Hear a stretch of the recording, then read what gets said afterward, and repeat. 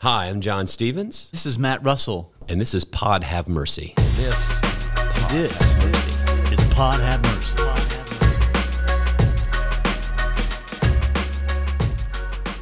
So, you had a birthday. Like today? Today.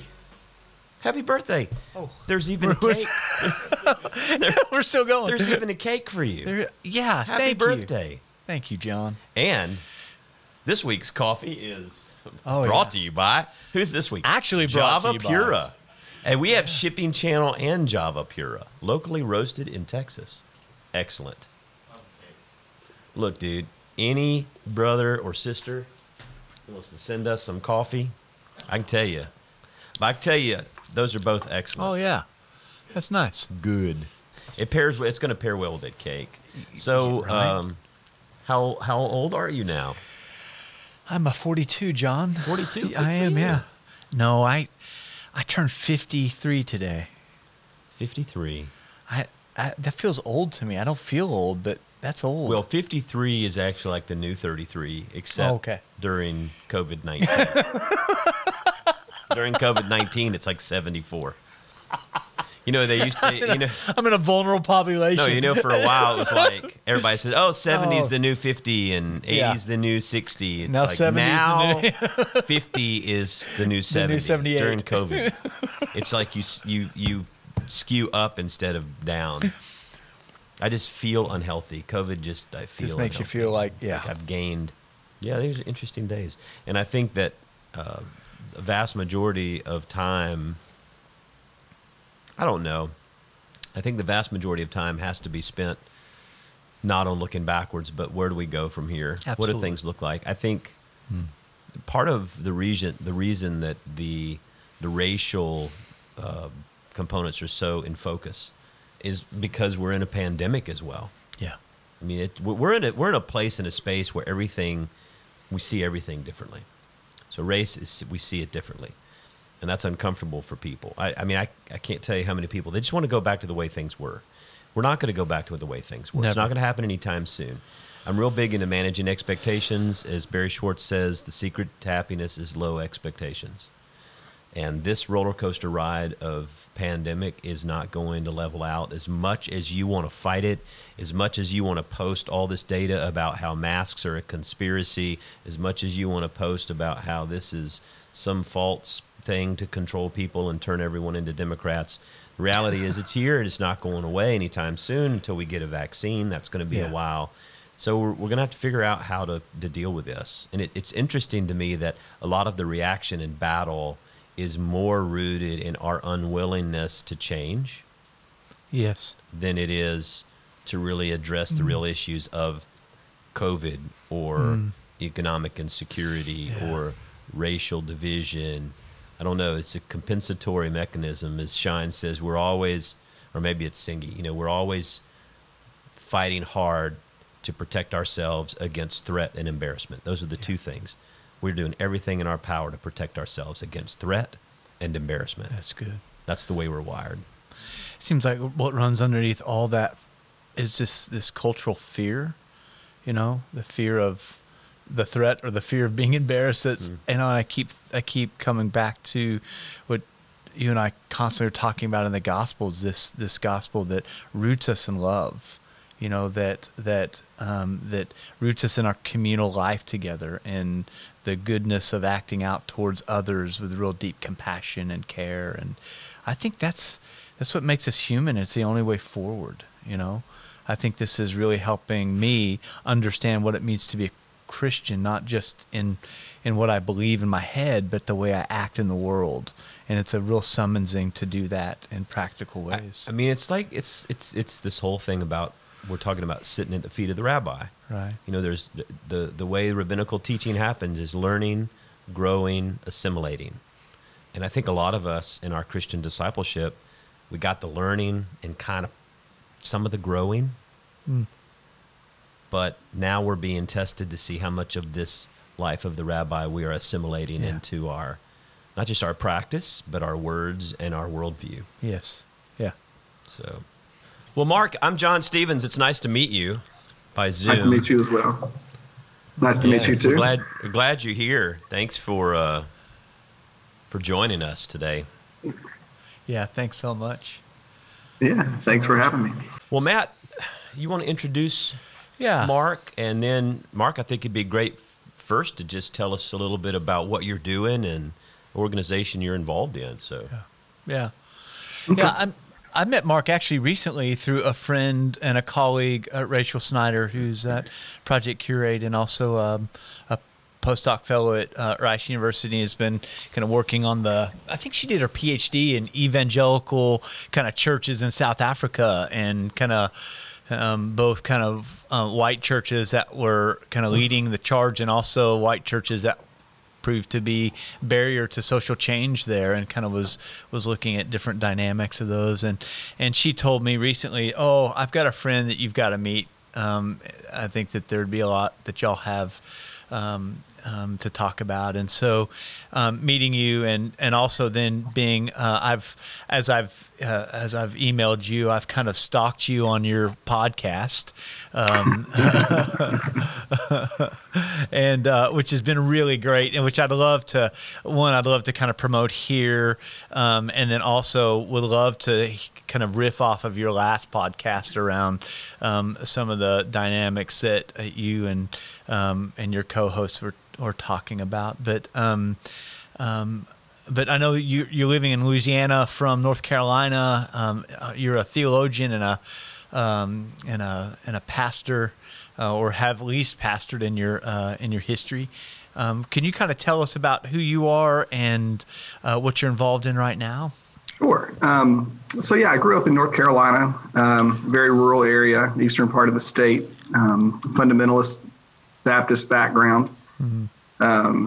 That was all I knew. There wasn't much of a mainline presence out in that part of the world, and grew up, and in my 20s started to have my eyes open to some things, both theologically and socially. The area where I grew up, prior to my birth, at least throughout the 60s and 70s, had been a hotbed of Klan activity, and that history lingered, through the 80s, 90s, and to today. And anyway, it's sort of at the northern end of what's called the Black Belt or the Cotton Belt. So in terms of racial demographics, it was always pretty evenly mixed, black and white. And sometimes, like the Mississippi Delta region where I live now, could be majority African American and minority white throughout those regions. And it traces back to the history of slavery and plantation style, farming and things like that. And anyway, those communities you can still find, and that's true with the Delta too. But anyways, over time, I, felt called into ministry at an early age and pursued that call and went to seminary, and then did more work in theology and a PhD program at Garrett Evangelical, United Methodist Seminary. So that's my United Methodist background there. And so I started that work back in 2009, and there was a small group of people, Rachel included, as you mentioned, who were starting to begin to talk about what it means to look at theology and the theology that we write and that we preach and that develops in our churches, to what does it mean to take our white identity seriously and to interrogate that and to really look at how whiteness shapes the way we have framed theology in the United States and the way we practice it and things like that, which was a charge that had been given to white theologians for the last 30 or 40 years, going back to James Cone and the beginning of the Black liberation theology movement.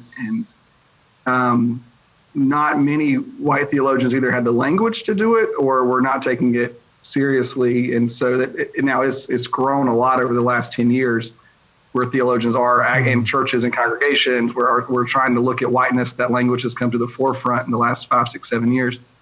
That we were trying to do that theologically as well. And so that shaped my dissertation, and my doctoral work was looking at that, and ended up landing here in Louisiana with a nonprofit, a faith-based nonprofit ministry called Together for Hope, which I'll give you a little bit of the background there. It tries to be a resource. We have got communities all over the United States, not communities, we have individuals and ministry presences in communities across the United States where areas of where poverty is very high. And that the Together for Hope on a broader scale has identified places of persistent poverty, meaning where poverty has been at a certain level for more than 3 or 4 decades in a row, where the majority of citizens live in poverty or at or below the poverty line. And so the place where I am in Lake Providence, Louisiana, poverty levels here are very high and have been for 30 or 40 years. And there's a whole history of why that's the case. But so I've been, theologian / organizer / ministry presence in a town that's 80% African-American, 20% white. Segregation levels are still reminiscent of Jim Crow or the 1940s, 1950s. The school systems are still 100%, not by law, but by practice, 100% segregated. Churches, of course, are. So it's been an interesting experience, but it's been good work, and it's been good to be here. That's great. That's great. I wonder if today, one, again, I want to mention your podcast, and the name of it is Southern White Theologians. Progressive Southern Theologians. Progressive Southern Theologians. That's right. I knew there was. I knew I was white. With your two white dudes. We are. Yeah. And part of what I've really loved about listening to you and just, getting to know you through that work and then through some of the collaborative work that we'll be doing is the way I hear you talk about race and racism, and then also this construct of whiteness seems to be done with a real gentleness and a resoluteness. You're not kind of not saying that we don't have work to do, but you also seem to be taking in the long arc of the work that needs to be done, has been done, and that we're called to do. And I wonder if you could help us understand the construct of maybe just in the beginning, kind of whiteness, because when folks hear that, particularly in white churches, there's kind of this pullback that says, "Wait, I'm white. There's nothing wrong with me. I'm not there's all these kind of defenses that go up." And can you help us understand a little of the nuances between what whiteness is and whiteness isn't, and then maybe the call of discipleship in the midst of that? Yeah. In some ways, and I'll qualify this, whiteness is it's benign in a way. And there's a major caveat coming with that. In terms, whiteness just, to me, signifies the culture in which white people live, the norms, the habits, the customs, the behaviors, the practices, the way we talk. Now that gets played out differently across various regions of the geographical regions, across class backgrounds, of course. Across religious backgrounds, whiteness doesn't always look the same. It's not one thing. Just like being black or being Hispanic is not a monolithic thing either. There are various ways to embody that and to live into black identity or white identity or Hispanic identity. So in a sense, the term whiteness, understanding it does raise bells because for a lot of our history, whiteness has just been normal. It's just the way things are. It's the way we do things, and the blackness or brownness has been the other. That's been the other way of doing things that we notice that's outside of the pale of what's normal. So whiteness is one attempt just to name the fact that we are enculturated beings, that we have something that is nameable, that describes our customs, are anything. If you would think of the word culture, anything that you would apply to the word culture, that's sort of the way I think of whiteness. The less benign part of that, of course, is how those norms, the way we assume that to be normal, then sort of intentionally sometimes and sometimes unintentionally leads itself to dehumanizing people who are not white. Mm-hmm. And again, that, creating this category of the racial other And when there's political and social power attached to that and economic power and whatnot, it then creates a lot of the issues that we see around racial injustice. And so whiteness is also a way to try to name these, these cultural, socio-political things that are at work here. So it's both analytical, it's both descriptive. It's some, I think of, well, I'll save that for later. But that's what I start with when I think about whiteness. Yeah. Okay. And then what's the call of the church amid like the social kind of place that we find ourselves, both with, kind of within the COVID pandemic, and then now with the death of George Floyd, Breonna Taylor, Ahmaud Arbery, and others, and these calls to reformation on multiple levels, whether that's education or the wage-earn gap, maybe the way that communities police. What's the call of the church amid all of this? Do you see what's the work of the church amid all this? One word that always comes to me when I think about this as a starting point is just simply empathy. And I mean that in a technical way for people who may find themselves resistant to some of the language or to some of the slogans or to some of what they see happening. Many white people are not resistant to that and have supported the movements and concern about COVID or protests in the streets. There have been lots of white people involved in trying to be allies in that respect. But for those who may be a little more squeamish around some of those things, empathy is a great place to start. And it's just, can we stop for a second and imagine what another person might actually be experiencing and feeling, and that what they are experiencing may not be what we experience as white people. That's where the name may not be perfect, but the category or the idea of whiteness is meant to help us think, oh, okay, like I have this sort of enculturated way of being, but that's true for others. And it might look and feel and be different for someone who's not white than it is for us. So starting with empathy is a practice to cultivate. And I don't think that's unrelated to our spirituality and, calls that we see from, the scriptures of ways of being in the world.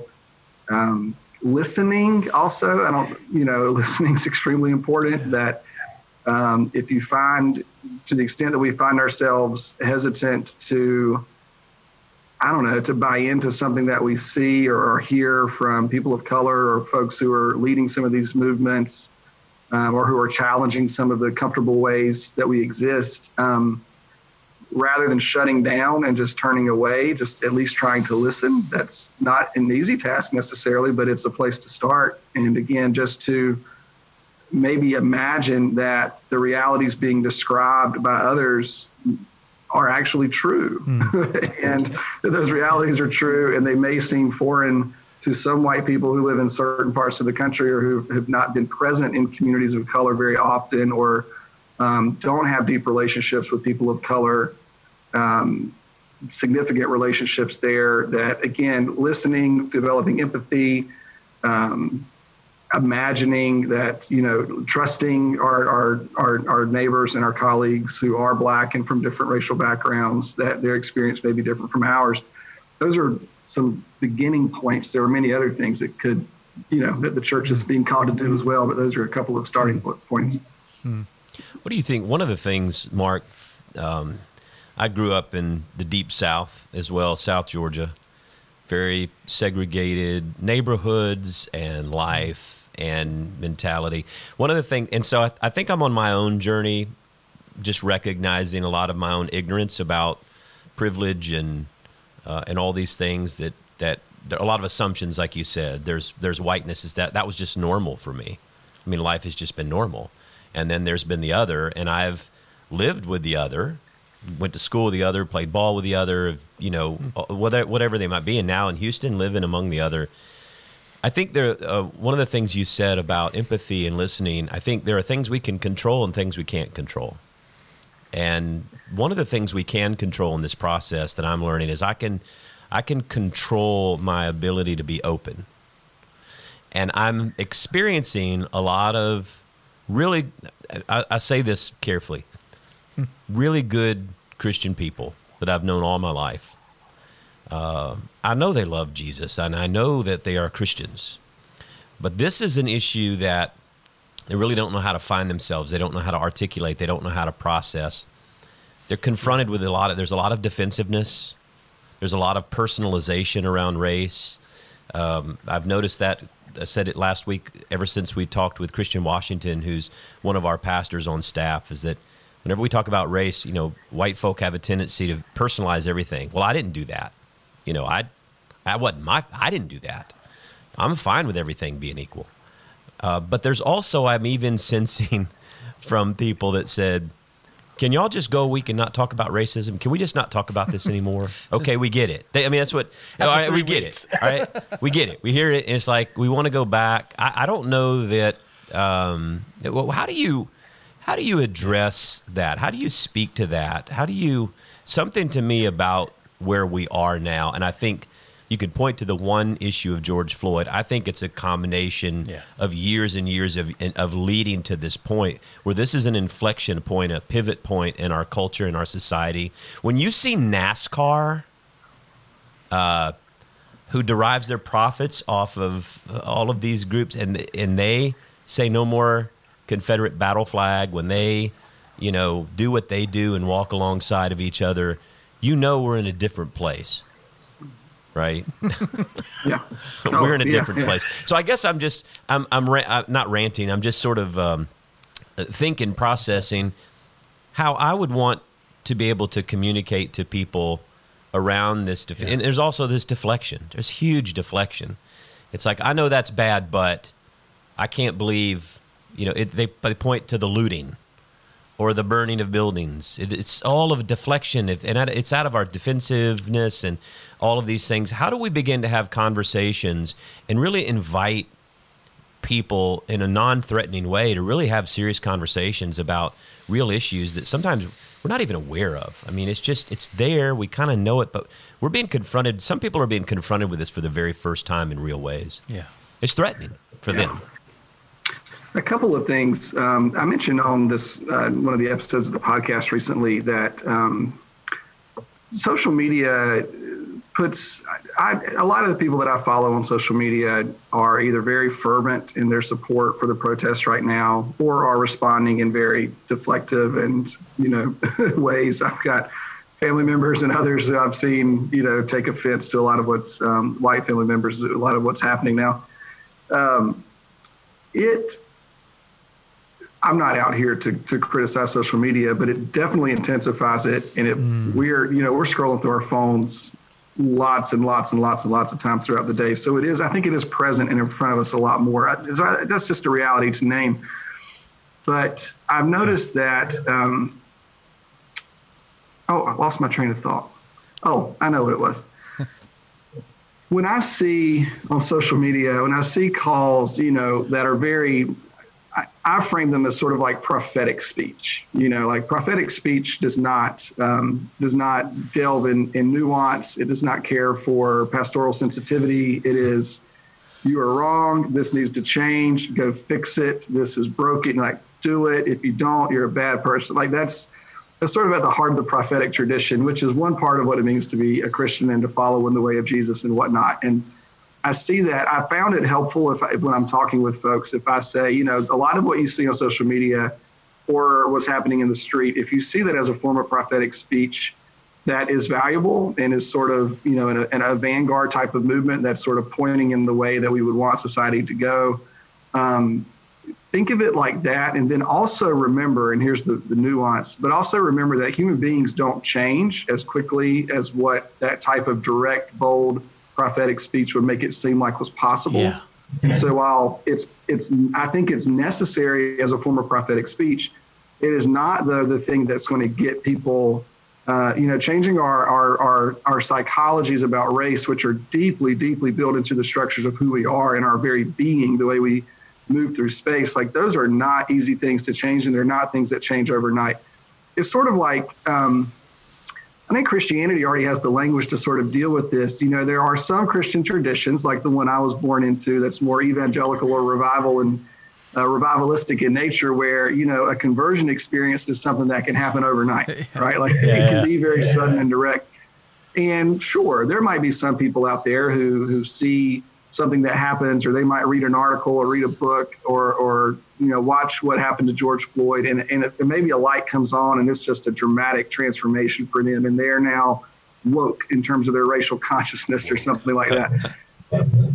We also know in Christianity that there are a lot of people that's not the process they go by, in terms of the development of their spirituality. And I think the same thing is true.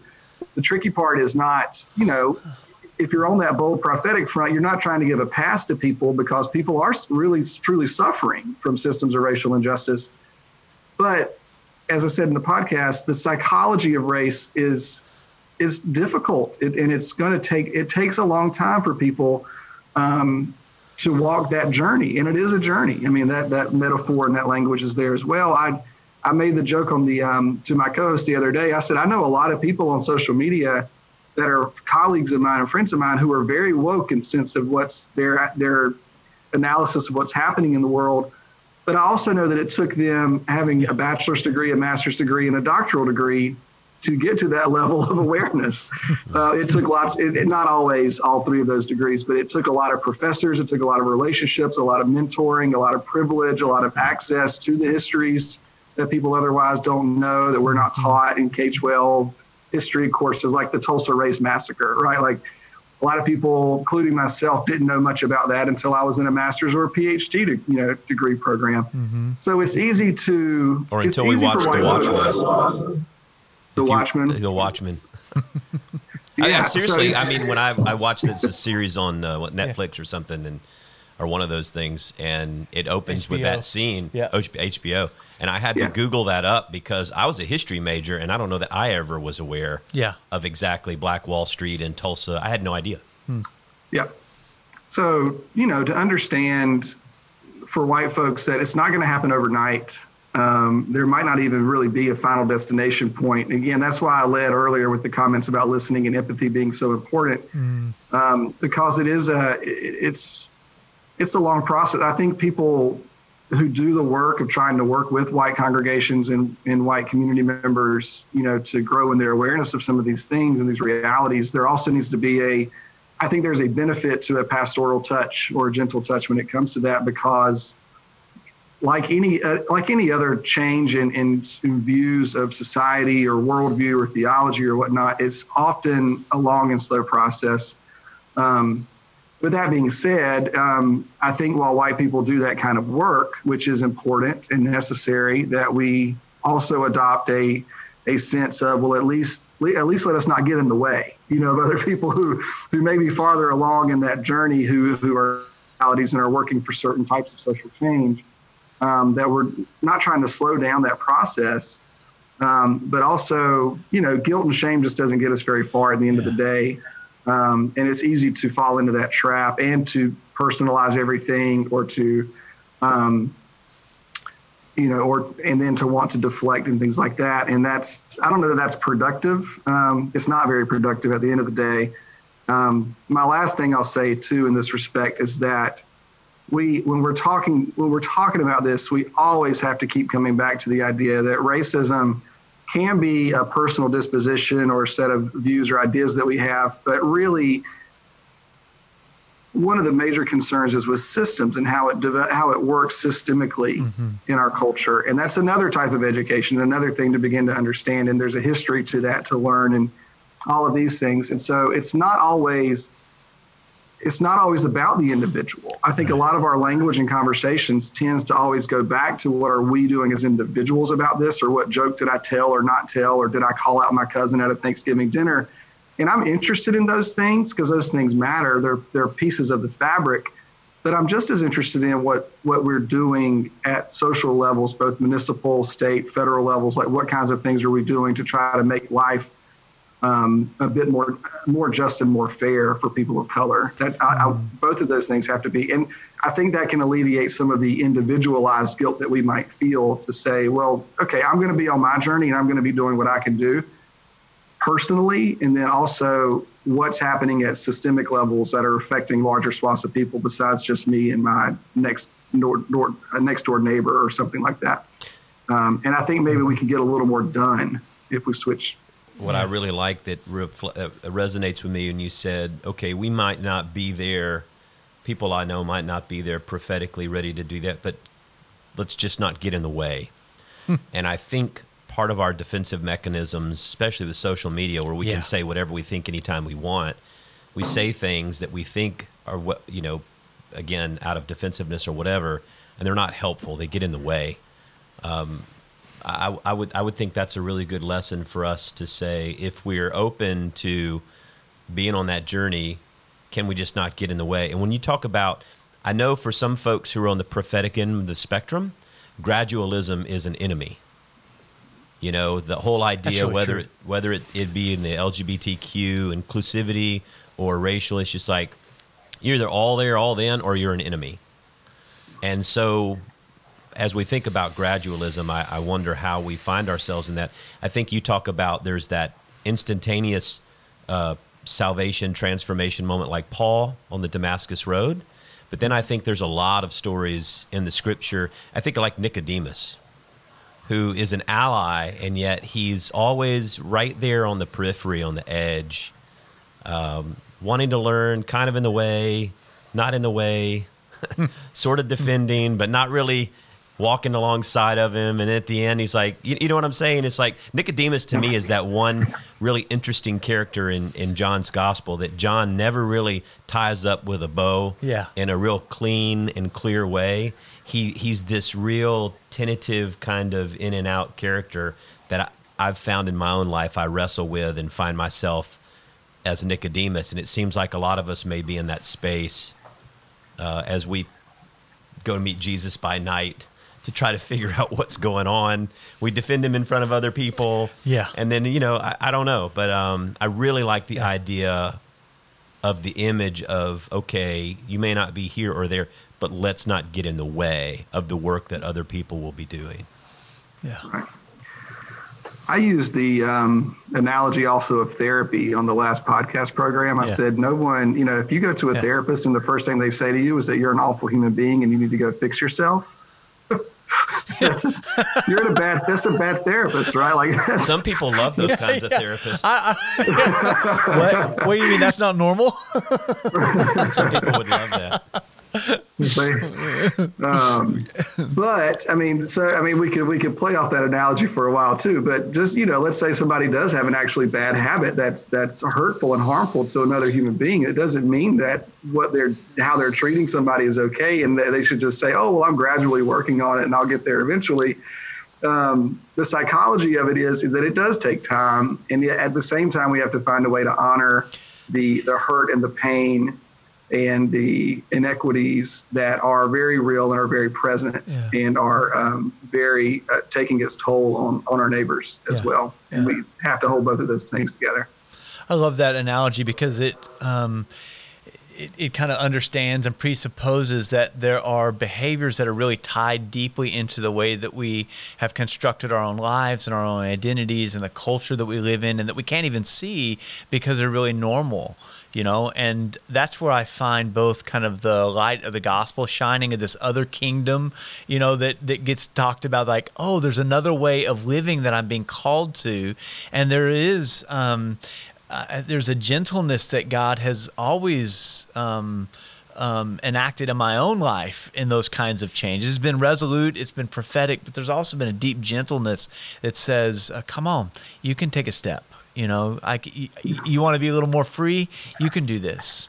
And so that's the gas oil mix, I think, within kind of pastoral ministry is how do we both say the hard word that needs to be said, but also the gentle process that is resolute that we call people, even ourselves, are called onto. I think, and I hear you talk about that in a way that I haven't heard in that combination before, and I find it to be super helpful. Super helpful. Another nuance there too is that, and this is something that it's very often seen on social media and in these kinds of conversations, is that the white community, that we don't ask the black community or other racial communities, other people of color, to do that work for us. We don't ask them to be our therapists, to use that language again. Because that's not fair. And we can, that learning process.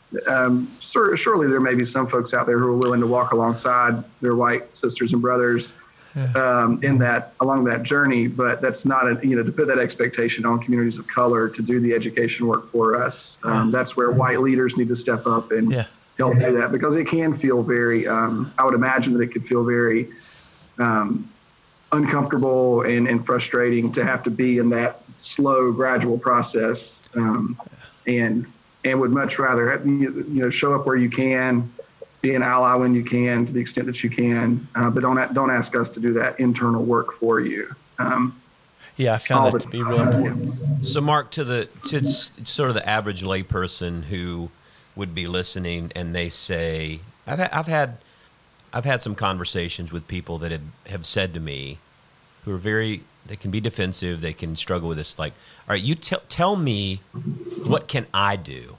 What can I do? What's my part then? And sometimes I get that question even from people that are a little antagonistic to the whole conversation. So it's almost like a test. It's like, you tell me what I can do. Again, it over-personalizes it, but still, I think it is interesting for us to start with just a lot of folks that haven't either paid attention, or it's been normal, or they've just been, and now they're starting to at least be open. What are some steps or some just basic starting points, places, things to do that you would give to white folk to say, here's how you can be open in this journey? When you were giving the example of the person asking that question, it reminded me of the lawyer who approached Jesus and said, "What must I do to be saved?" That didn't work. That story didn't work out real well for that guy. and Jesus basically says, "Well, you already know what to do, don't you? Are you really asking me, or are you trying to bait me here?" I think that's the biggest one. I think of. That's a big question. I think one of the issues that has been raised, and has been raised very well, are inequities in our criminal justice system. I think both educating ourselves in terms of, I'm thinking of places where we see racial injustice really play out, where it's been inscribed into our system today that doesn't look like maybe the ways that it did in decades past. There's been a lot of awareness being raised around that. The New Jim Crow by Michelle Alexander was a book that was eye-opening to me, that I just did not know. All of the racial inequities that were built into the criminal justice system in terms of how things were prosecuted, in terms of the war on drugs, et cetera. I'm sure there are lots of other resources out there now in addition to Michelle Alexander's book, but that's certainly a great thing in terms of when we're looking at something like what happens with George Floyd or Ahmaud Arbery or Breonna Taylor, and we're wondering, are these things aberrant to the way the system works, or are they normalized, parts of how the system work? And I think that book is eye-opening there. I think that there are nonprofits galore that do work based, on racial justice. Find out who they are, do it locally, look in Houston, ask people who you think might be into this kind of thing, and see, are there ways, if you have the financial means to do so, if there are ways to support the work. I work for a very small nonprofit in the Delta, and I can tell you that the difference that a donation makes, it truly does. Not only asking you to write a check, but that's one thing. Find ways, this is a taller order than it may sound, but I remember a professor once who's now at Yale Divinity School. He said, one of the most helpful things white people could do would be to actually build relationships of consequence and significance with people of color. Yes. In other words, that, relationships, friendships that would, if something negative happens to that person, then it would actually impact your life, not just an acquaintance or someone you would pass in the street. And not, therefore to assume that, I work with somebody, or I pass somebody, in the grocery store or at my child's daycare or something like that, but actually really building significant relationships with people of color.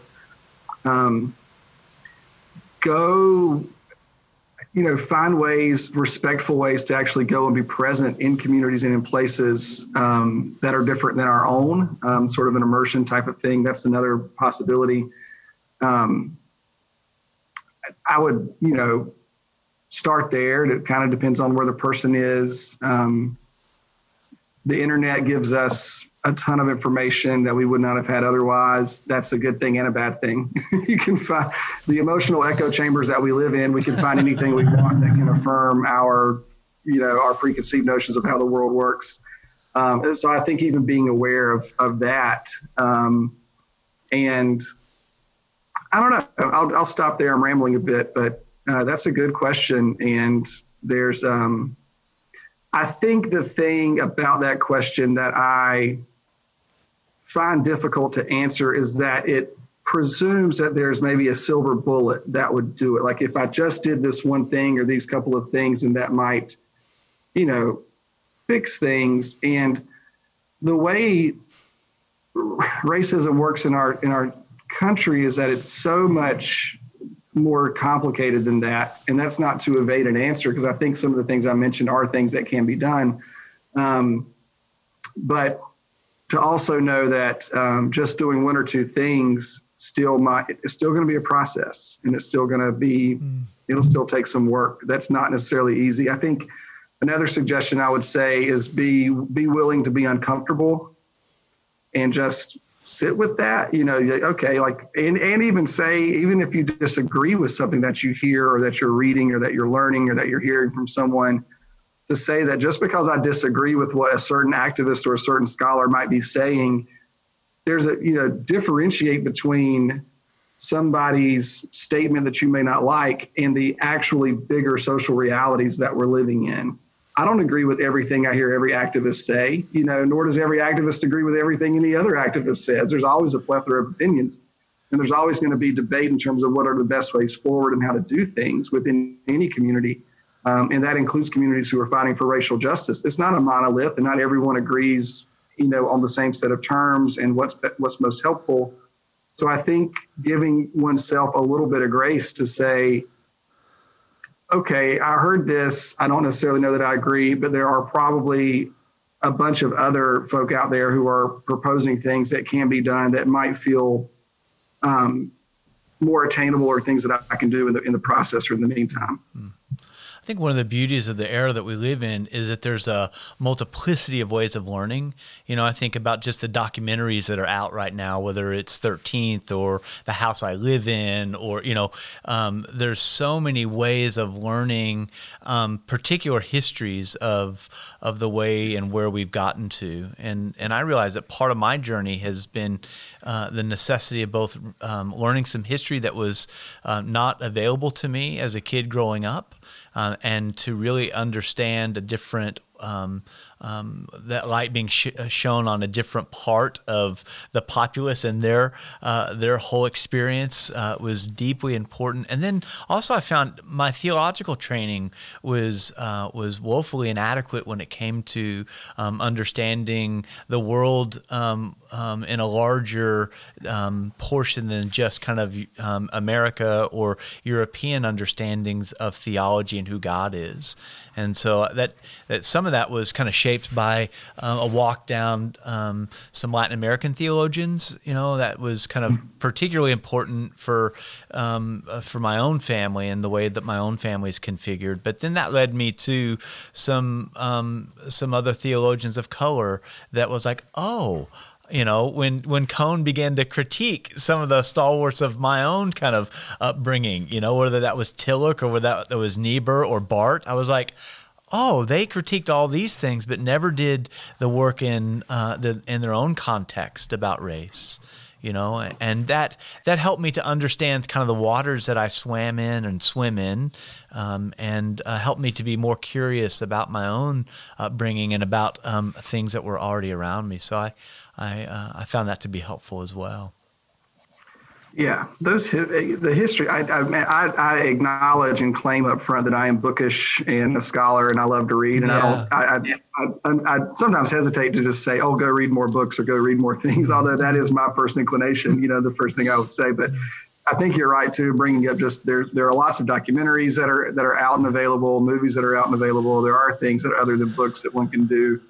I'm rolling back through books I read over the years, like American Apartheid, which talks about housing segregation, and the redlining and those practices. The new Jim Crow, of course, I've mentioned. There are, of course, I'm going to blank on the name at the moment, but there are great books that have just come out about the history of racial ideas in the United States that are great reads. Stamped it from the beginning. Yeah, stamped from the beginning. And that book is not the first book to do that. There are there are other resources out there that cover those ideas as well. But that's an excellent resource. White Fragility, White Rage. Those are two separate books that have been written recently as well. And if you don't know where to go, I would say to somebody, ask your pastors. Look up a mainline seminary and shoot an email to a professor. More likely than not, they would be happy to respond with a suggestion or two of some things to read. Or a lot of seminaries too are starting to get on board with offering more webinars and continuing education experiences for people around issues of race too. Nonprofits as well, like Project Curate and others. Like there are more and more opportunities are developing, so there are ways to plug in. One thing that I found very helpful for me is I've been a part of a community organizing group, Together Louisiana. It's with the Industrial Areas Foundation, and I've done work with them for the last 4 years or so, and I've done work with other community organizing groups, faith-based, church-based community organizing groups back in Virginia, where I lived for a while. And part of the usually in those processes, you identify a social issue that the groups want to work on to try to solve. But they've always been very well done in terms of the racial and religious diversity that they bring together around the table for those processes. And what's been really beneficial is not just the issue that we work on to try to resolve in the community or at the state level, either one, but also the relationship building that happens out of sharing space. And usually if they're good organizers, which we've had, they're really good about making sure there's an equitable sharing of power and responsibility in those groups as well. And so you get to work on something beneficial for a community. And at the same time, you're building relationships across lines that we may not have the chance to cross in our everyday lives. And that's something that those organizations are largely lay driven, and we need lay people. Yeah, absolutely. Parts of that. I love how he said send an email to a mainline seminary, not like an IFB, Independent Fundamentalist Baptist school. I have my allergies to those. Okay, just making sure. The ones who grew up in that world, I know them well. They might surprise you, though. I don't know. IFB. As Matt said earlier, there's a Texas Pastors Council. It's mostly a Baptist organization, but they've sent sort of a plea to the Texas legislature that was. There's language now being spoken that is very different. I mean, I think now there is also in the Southern Baptist Convention, isn't there an African American president that was elected?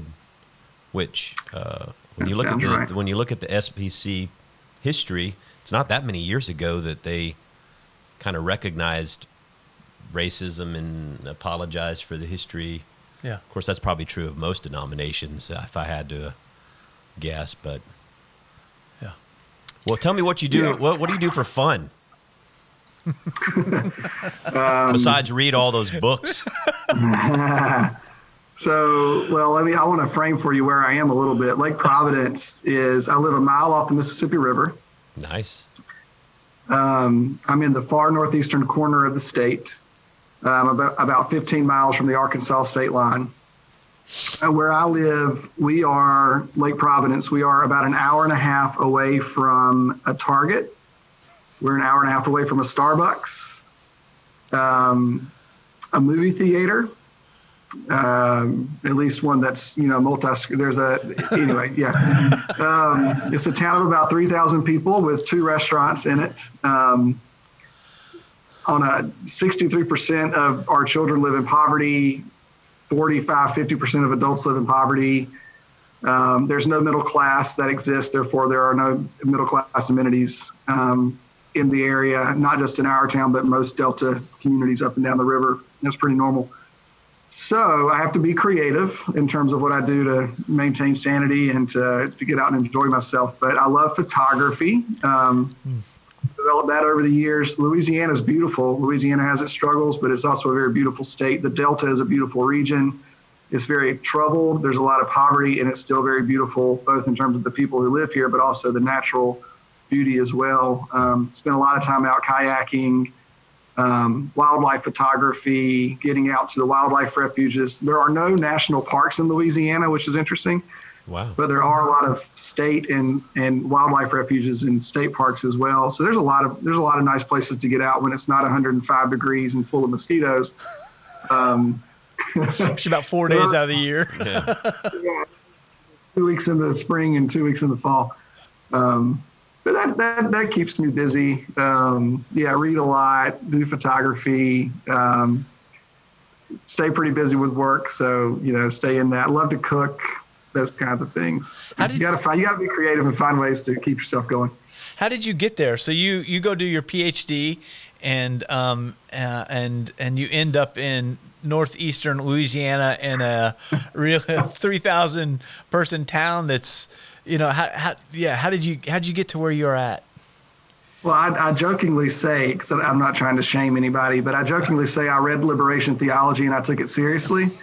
That was the method that I worked with in my program and had been reading for several years, which liberation theology is just the idea that Christians are called to be in places of oppression and poverty. And we are meant to find ways to make a difference in those places and to challenge the reasons why those conditions persist. That's one reason. That's the very noble reason why I was here. The other reason is that a PhD in theology is good for teaching in seminaries or divinity schools, but the job market is absolutely horrible for teaching in religious studies programs or seminaries or divinity schools. With the shrinking population of the church, there are shrinking budgets in seminaries and div schools. State education budgets, as they get slashed, the humanities are the jobs that go to adjunct status, so they're part-time, no benefits. You might make $8,000 or $9,000 a year.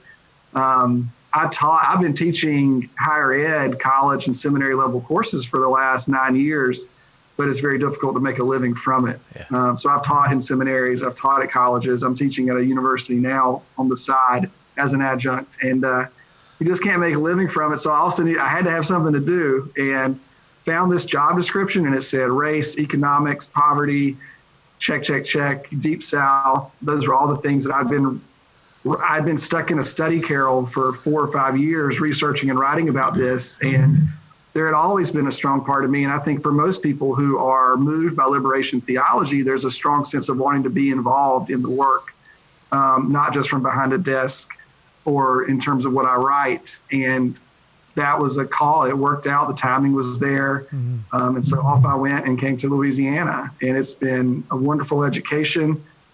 Just as valuable, if not more, than the PhD that I earned from what I've learned being in this community. I will be the first to say I didn't know that conditions like this still existed in the United States, and they do, and they're very present here. So it's been valuable work and challenging work and isolating work, but good work nevertheless. That's great. So tell us again your podcast and the organization that you are with, so people are aware of that. Podcast is Progressive Southern Theologians. There's also a website where we publish lots of writing, sermons, essays, articles from colleagues and friends. What happened was, out of that context I just described 2 or 3 years ago, it became very lonely, and I felt like I'd left this one world where I had an identity as a scholar and a researcher, and came to a world where just drastically different and not as easy to fit in. And I found that I had a lot of other friends and colleagues who were in ministry and who were also more progressive in terms of their theologies and politics, and who were doing work in the South. But as you can imagine, doing that work in the South can be lonely and isolating in and of itself. And I had a lot of friends who were facing those challenges. And so we pulled together this website to kind of share our thoughts and just kind of say, hey, like there are progressive folk doing this work throughout the South. The South often gets a bad reputation, sometimes very well earned, but sometimes it can seem as if it's monolithically conservative evangelical or Pat Robertson or Jerry Falwell country, and that overlooks the realities of folk who are doing good work here. So we try to lift up and elevate and put a spotlight on folks who are doing that type of thing. But we've started a podcast several months ago, so you can check that out too. The organization I'm with is called Together for Hope Louisiana. And so you can look up Together for Hope Louisiana and find our website and Facebook and things like that. I've loved the website. I kind of fell down that rabbit hole about a week and a half, 2 weeks ago, and just some great writing. Your photography is on there as well. Found the podcast, which I've really enjoyed. Just the slow conversation that y'all are having. It's been really helpful to me. So thank you for that. Really appreciate Thank it. you. Yeah. Mark, thanks for your time and for the good work that you're doing, and we'll have to get you over to Houston soon. Love to. That'd be great. Love to come and visit. We'd love that, actually. Thank you. Yeah. I'm not too far away, so I would love to do that, and appreciate y'all doing what you all do. So thank you for having me. Well, thanks for all your guidance and your help as well. Yeah. It's a pleasure to meet you. Thanks. All right, brother. Y'all have a good Blessings. day. Yeah. We'll see you All right. soon. See you soon. Bye-bye. So I don't know. I like Mark I do too. because I think whether it sounds good, bad, or indifferent, I think that and I don't know a nice way to say it or a good way or whatever, but white folk need ways to be invited into processing some of this. That's going to be non-threatening for some people, and I know how that sounds across different ears, and I'm just saying, not everybody. What he said, not everybody is at every place in the spectrum. Well, right. Not every place is one place. People are all along the spectrum of this journey, and my goal is how can we get as many people across the broad spectrum to move in a direction to a greater sense of unity and really God's intended purpose. Yeah. You know what Mark's helped me with is that because I have the tendency once I see something to be all in, and there's some really good things about that, and there's some not so good things about that, and he's helping me understand that it is, it's what Eugene Peterson calls a long obedience in the same direction, right? So it's a long journey that we're on, and that God's kindness and gentleness will get us all there. It's just going to happen unless we resist it and become just jerks. But God's going to work with us and liberate all of us. Well, I think today is a nice way to defer to our elders.